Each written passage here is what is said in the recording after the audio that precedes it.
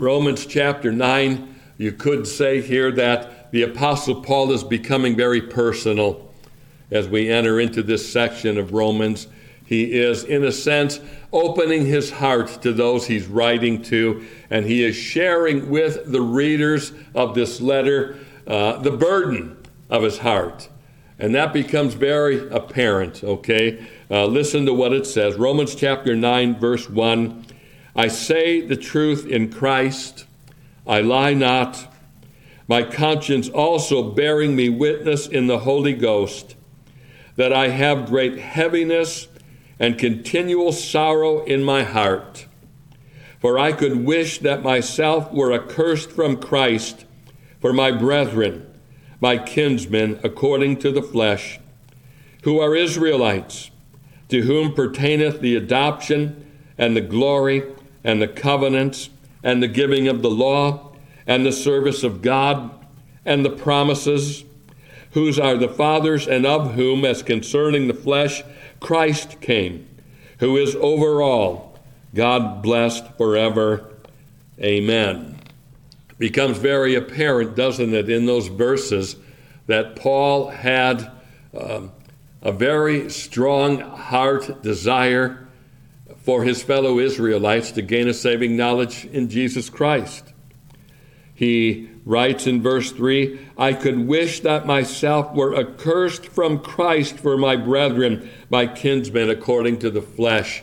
Now certainly Paul would have realized that such a thing couldn't be possible for him to be accursed from his brethren, but he is just holding that out as an example and an illustration of how pressing upon his soul this burden was for his kinsmen. And there's no doubt about who he has in view here when he calls them his kinsmen according to the flesh, his fellow Israelites, in other words.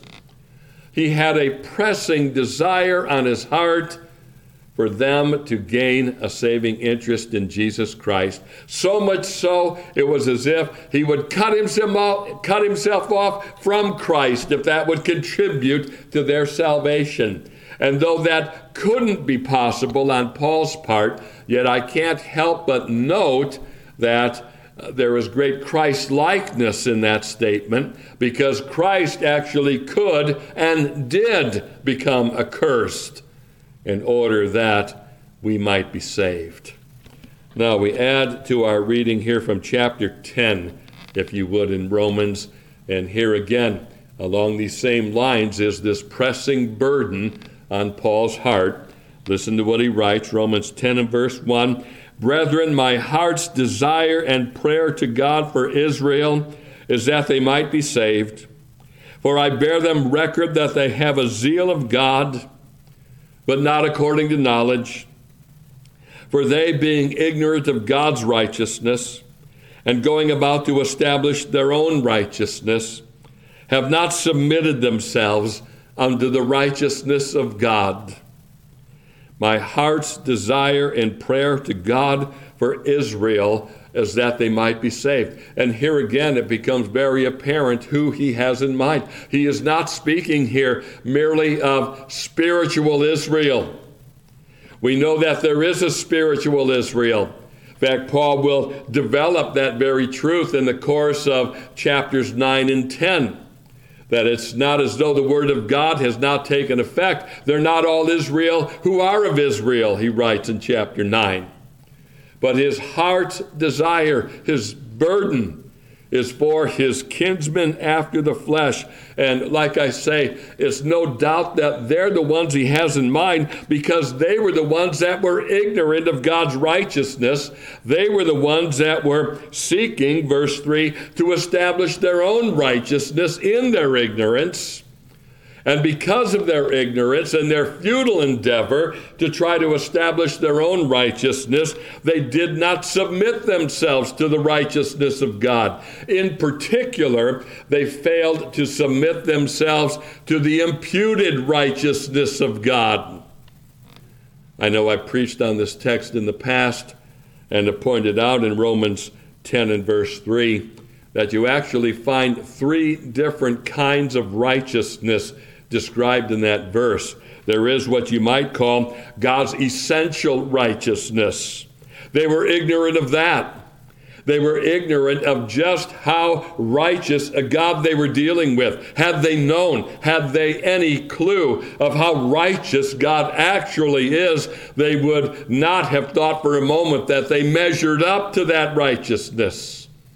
But because they were ignorant of God's essential righteousness, they were deceived into thinking that they could establish their own righteousness. There's the second kind, self-righteousness. And you cannot gain your way into heaven through your own self-righteousness. That's largely the point that Paul makes in this epistle.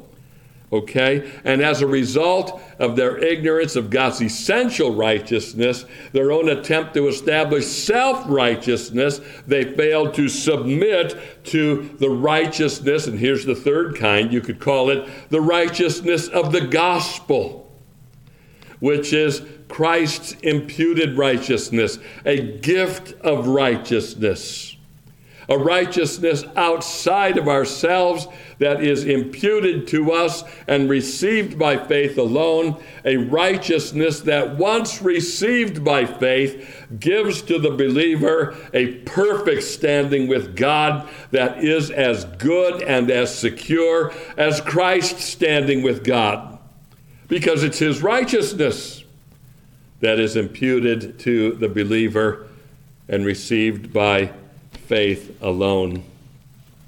Now, I won't take the time to develop the theme of God's sovereignty in these chapters. That theme is developed in these chapters perhaps more thoroughly than any other part of the New Testament. Okay? I will only make the point that even though God's sovereignty is so emphasized in Romans 9 and in Romans 10, and I suppose you could add Romans 11 as well, we see nevertheless that a right understanding of God's sovereignty does not quench a zeal for the salvation of souls, and indeed it only contributes to it. And that brings us now to the topic that I want to cover from history, John Calvin. Of course, you are familiar, I'm sure you have heard of John Calvin. You're familiar perhaps with Calvin's Institutes. One of the great regrets that Dr. Cairns expressed to me one time with regard to his being in charge of the seminary is that he didn't require his students to read Calvin's Institutes. You should read those. Actually, I don't know if you're aware of this or not, you can actually get a reading schedule that takes you through Calvin's Institutes. You're familiar with Bible reading schedules? There's actually a Calvin's Institute reading schedule if you would care to take it and make your way through it and get through the Institutes in a year. But at any rate, I'm borrowing here now at some length from a book that Joel Beakey has written some while back. The title of the book is Puritan Reformed Spirituality. And in the third chapter of this book, he has a chapter that goes under this heading, John Calvin, Teacher and Practitioner of Evangelism. I love that title because Calvinists, you may be aware of this, Calvinists are accused quite often of not having any evangelistic zeal at all. If the whole thing is a matter of God's sovereign decree and predestination, well, God must not need you and God must not need me. The whole thing's going to come to pass in accordance with his decree. So what's the point of prayer and what's the point of evangelism? You ever heard those objections to Calvinism? I have. And really, and interesting to note that those that would level that kind of objection against Calvinism, if I can use that term, they must not be very familiar with what Paul has written in Romans chapter 9. One of the most Calvinistic chapters in all the Bible, so to speak, in that it reflects the theology of Calvin. I should say it'd be truer to history to say that John Calvin reflects the theology of Paul, not that Paul reflects the theology of Calvin. But if you read through Romans 9, you can't help but see that Paul did believe in the sovereignty of God in salvation, and Paul had a very heavy, pressing burden for souls to be saved. The same could be said of John Calvin. He had a pressing burden on his heart after the pattern of Paul to see souls saved. Dr. Beakey notes here, to assess Calvin's view of evangelism correctly, we must understand what Calvin himself had to say on the subject. Second, we must look at the entire scope of Calvin's evangelism, both in his teaching and in his practice. We can find scores of references to evangelism in Calvin's institutes, commentaries, sermons, and letters. Then we can look at Calvin's evangelistic work. And you discover when you look at his evangelistic fervor, he had a real burden for souls to be saved. I remember several years ago listening to an LP vinyl record album. You remember those? Some of you would remember those. You might be old enough for that. They're coming back, I'm told. And anyway, this particular album was a series of recorded sermons from Bible conference at Bob Jones University. And among the speakers on this LP album was Dr. Ian Paisley, who brought a study of John Calvin. Imagine that. It's a wonder they didn't yank him off the platform. But no, actually, Ian Paisley and Bob Jones were the best of friends, theological differences notwithstanding. Largely because of the stand that each one took against apostasy. Did you know that when Ian Paisley was in prison, he served a 6-month prison term for protesting against the downgrade of the Irish Presbyterian Church? And while he was in prison, Bob Jones Jr. came with a party of folks from the university, and they bestowed an honorary PhD on Ian Paisley while he was in prison, had the ceremony right there in the jail. So, best of friends they were.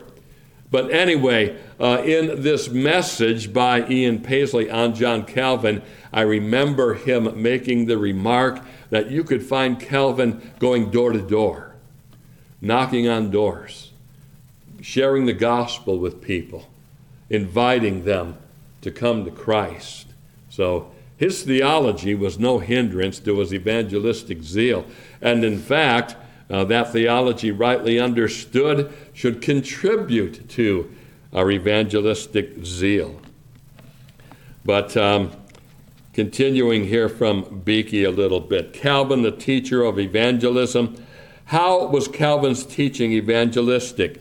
In what way did his instruction obligate believers to seek the conversion of all people, those within the church as well as those in the world outside it? Along with other reformers, Calvin taught evangelism in a general way by earnestly proclaiming the gospel and by reforming the church according to biblical requirements. More specifically, Calvin taught evangelism by focusing on the universality of Christ's kingdom and the responsibility of Christians to help extend that kingdom.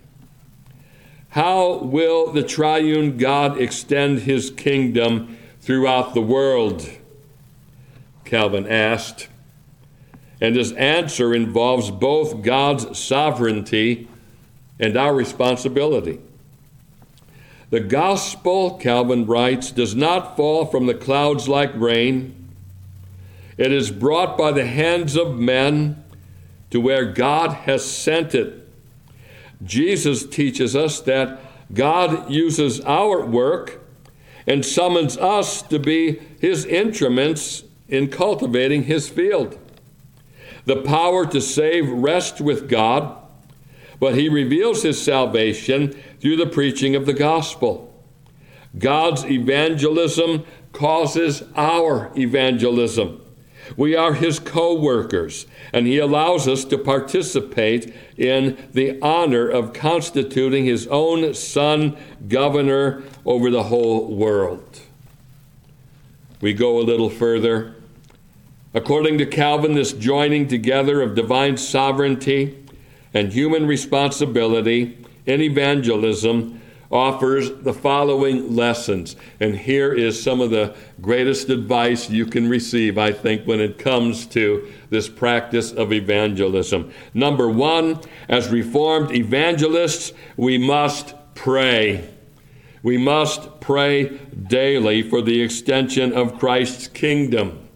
We're taught that, aren't we, by Christ himself. Thy kingdom come, thy will be done, on earth as it is in heaven. That requires the work of God's Spirit in the hearts of sinners, bringing them to Christ. As Calvin says, we must daily desire that God gather churches unto himself from all parts of the earth. Since it pleases God to use our prayers to accomplish his purposes, we must pray for the conversion of the heathen. Calvin writes, it ought to be the great object of our daily wishes that God would collect churches for himself from all the countries of the earth, that he would enlarge their numbers, enrich them with gifts, and establish a legitimate order among them. By daily prayer for God's kingdom to come, we profess ourselves servants and children of God, deeply committed to his reputation. So, lesson number one, pray. And if we recognize that God is sovereign in salvation and that the gospel is the power of God unto salvation, then we will feel a deeper need to pray than we will to try to equip ourselves with the so-called evangelistic programs that are out there. And I'm not going to necessarily disparage all of the advice and help you can get from evangelistic programs. I'm just going to say that at the end of the day, we are dependent upon God, and that should drive us to prayer. Point number two. Okay, there are three of these points here. When it comes to divine sovereignty and human responsibility in evangelism. Lesson number two. Lesson number one was pray. Listen to lesson number two. We must not become discouraged by a lack of visible success in evangelistic effort, but pray on. I love that. What does that tell you? Lesson number two, pray. Lesson one, pray. Lesson two, pray. Pray on, okay? Don't be discouraged by a lack of visible success. Our Lord exercises the faith of his children, and that he doth not out of hand perform the things which he hath promised them. And this thing ought specially to be applied to the reign of our Lord Jesus Christ. Calvin writes, if God pass over a day or a year without giving fruit, it is not for us to give over, but we must in the meanwhile pray and not doubt, but that he heareth our voice. We must keep praying, believing that Christ shall manifestly exercise the power given to him for our salvation and for that of the whole world. Pray on and don't be discouraged. I remember Dr. Cairns once made the remark to us that when it comes to sorting things out on the day of judgment, there will not be any one single soul that can take complete credit for the salvation of anybody. We will discover that it is a process that many Christians may have contributed to. And part of that process includes prayer. I know I've shared this with you, but I still recall it so vividly. Back before I was a Christian, I worked in Madison, Wisconsin for the Dane County Department of Social Services, of all things. I had a very simple job, a clerical job of sorts, and I remember one particular assignment that was given to me was to open up these envelopes, applications, I suppose, for government aid. My assignment was to open them and file them alphabetically. That's all I had to do. And I remember opening one such envelope, and I found in it a gospel tract. And I remember the content of that tract. The front of it said, check off all the things you think you need to do to get to heaven. And then there's a whole list of things with these boxes next to them in a column. Keep the 10 Commandments, go to church, be baptized, etc., etc. Check one, check them all. And then on the back side, you read it and you discover, no, none of those things are going to get you into heaven.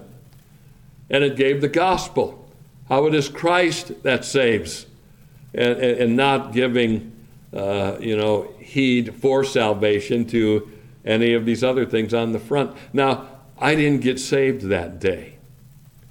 But on the other hand, I never forgot that gospel tract either.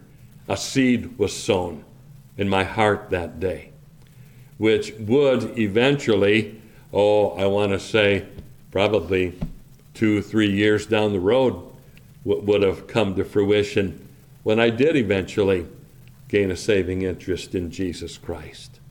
So pray on. Don't be discouraged. You don't know what you're accomplishing. I know I've told you the story of a very good friend of mine, Tim Williams, studying to be a Jesuit priest. He was under such a heavy load of guilt that he made the decision to commit suicide. He was on his way to a river in Alaska where he lived with the determination to throw himself in the river and take his own life. On his way to the river, he found a gospel tract in the snow. And he came to Christ instead of killing himself. I tell you what, in the years that I knew Tim, you would never find him bashful about handing out gospel tracts.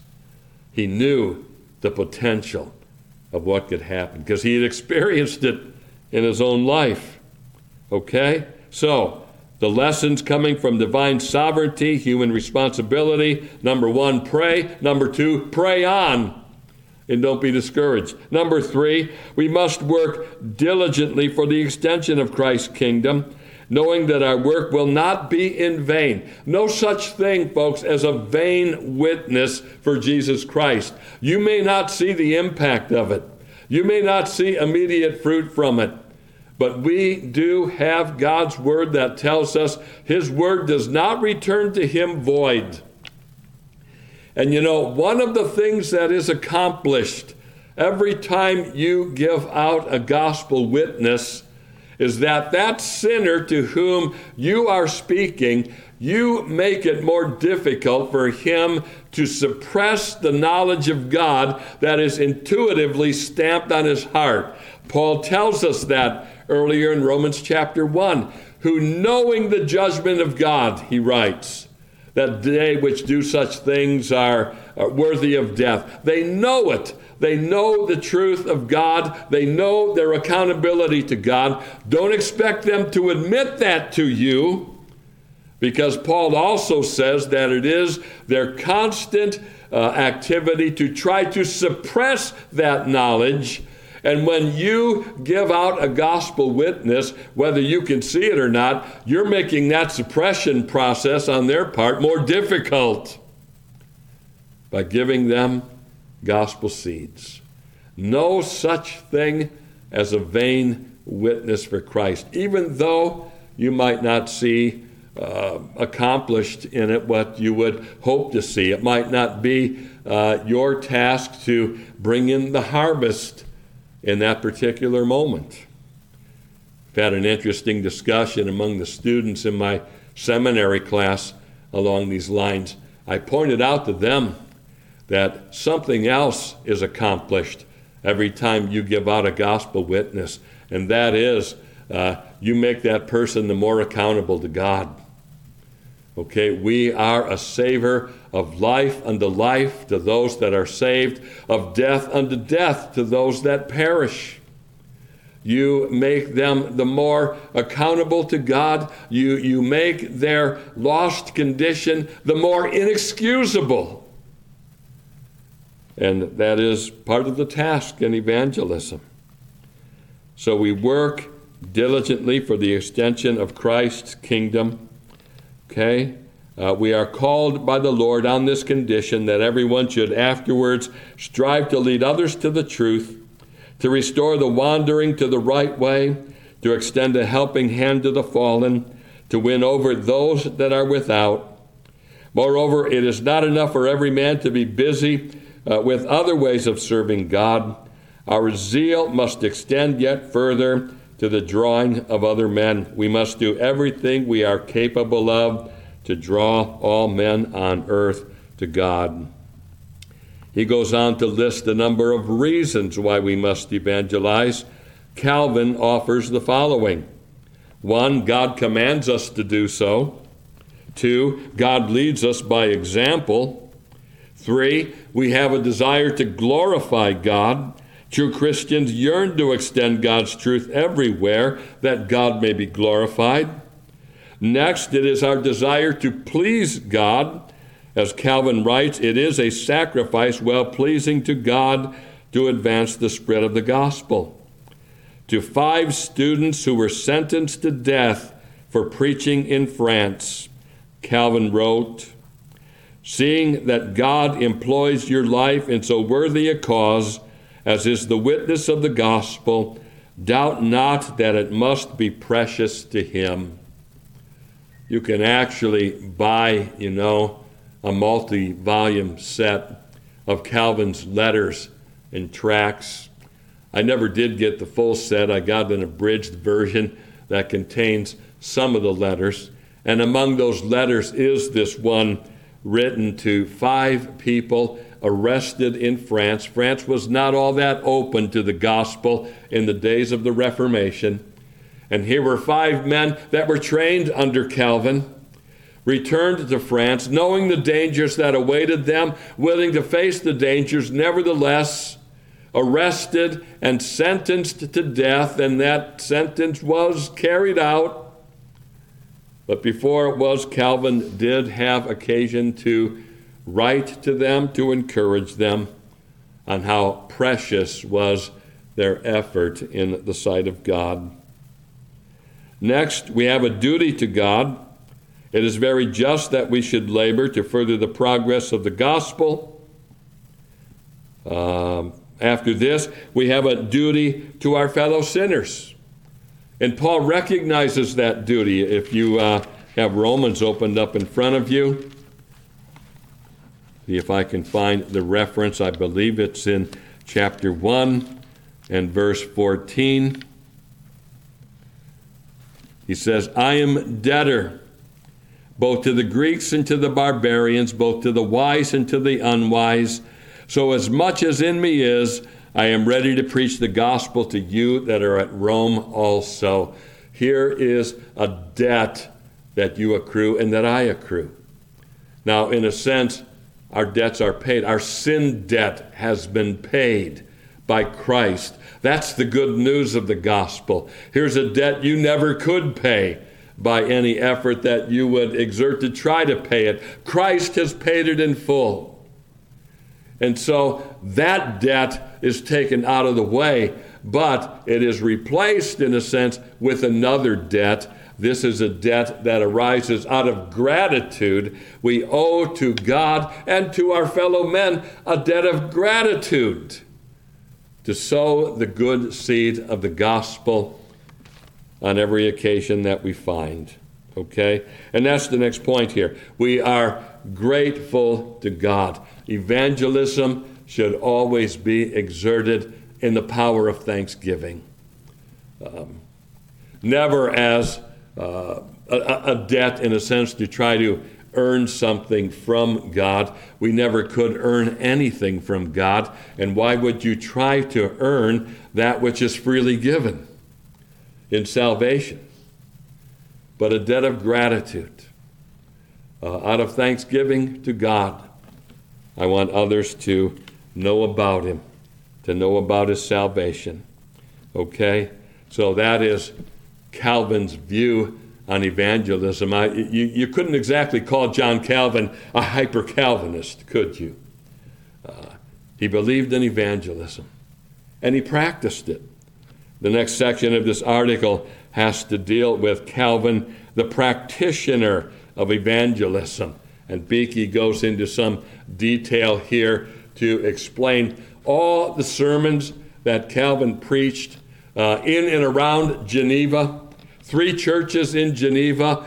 Calvin made his way through them all the time placing an emphasis on salvation. Beyond that, he would endeavor to reach the people in Geneva itself. Beyond that, he had a burden for Europe to be reached. I referenced already those souls in France that were sentenced to death. What I did not know until I read this article by Dr. Beeke is that Calvin's evangelistic efforts actually extended all the way across the ocean into the nation of Brazil. Can you imagine that? I didn't know Brazil was even known at that time in the world. Okay? Evangelism in Brazil. Calvin knew there were nations and people who had not yet heard the gospel, and he keenly felt the burden. Though there is no record that he ever came into contact with the newly discovered world of Asian and African paganism, Calvin was involved with the Indians of South America through the Genevan mission to Brazil. And he cites some of the people that had gone to Brazil. So don't let anyone ever try to suggest to you that Calvin was not filled with evangelistic zeal. I'll bring our study to a close by looking at some concluding lessons that come from Calvin's example. Some lessons from him include: 1, look more to Christ. Rest more in his perseverance, for your perseverance rests in his. Seek grace to imitate his patience under affliction. Your trials may alarm you, but they will not destroy you.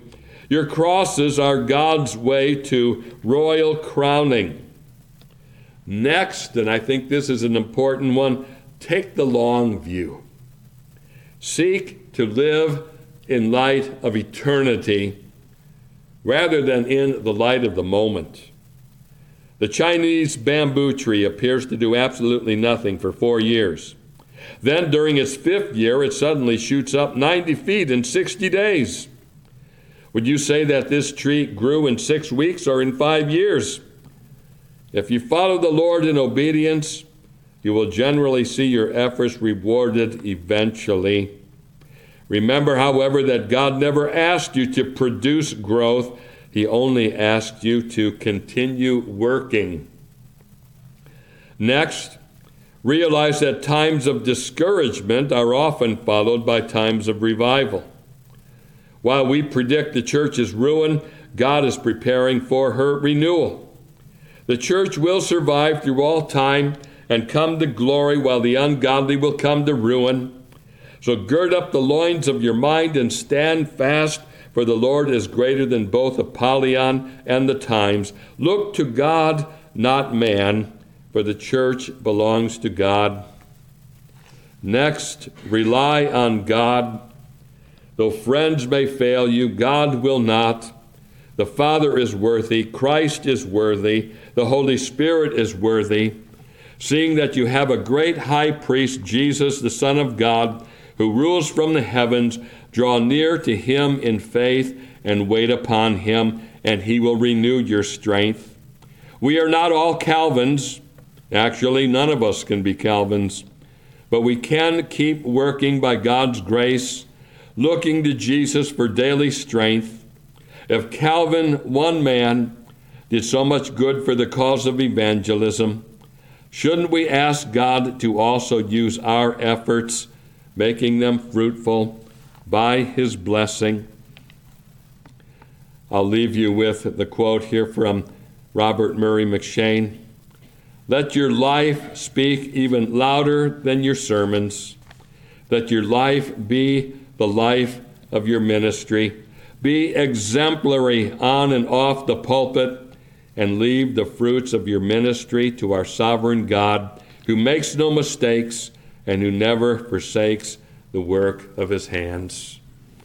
Oh, may we, by our lives and by our words, be used in a great way to further the kingdom of God and the building of his church. I dare say, and I'll leave you with what could be a practical tip. Carry a small Bible or New Testament with you. And never be ashamed, say, at the lunch table. Pull it out and read it, okay? I know you can get your Bible on your phone. But if you're reading your Bible on your phone, all people are going to say is, there's another person who's addicted to his phone, okay? If you have actually a hard copy of the Bible, so people know from a distance, that must be a Christian. That person reads his Bible. Get one of those little Gideon pocket Bibles that has the New Testament and the Psalms in it, and spend time reading it, and you might be surprised that God will draw people to you out of curiosity, if nothing else. What are you reading? What do you make of it? And so on. But at any rate, practical tip there, if you will.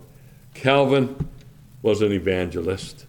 Let's make sure that we honor our Reformation fathers by being evangelistic in our outlook and in our zeal. Let's close then in prayer, shall we? Let's all pray. O Lord, we pray that thou wilt help us to be faithful. And Lord, may we be fruitful in our every evangelistic endeavor. We pray, Lord, thou wilt help us not to grow discouraged when we don't see immediate results the way we would want to. We know, Lord, that we live in the kind of culture that expects immediate results. We're so convenience-oriented. Lord, help us patiently to sow the good seed of thy word and to be seeking thy face in prayer for the extension of thy kingdom and the building of thy church, knowing as we do that in due time we shall reap if we don't grow weary in well-doing. So hear our prayers and help us to draw strength from great men of the past, and especially to draw strength from the truth of thy word. We pray these things in Jesus' name. Amen.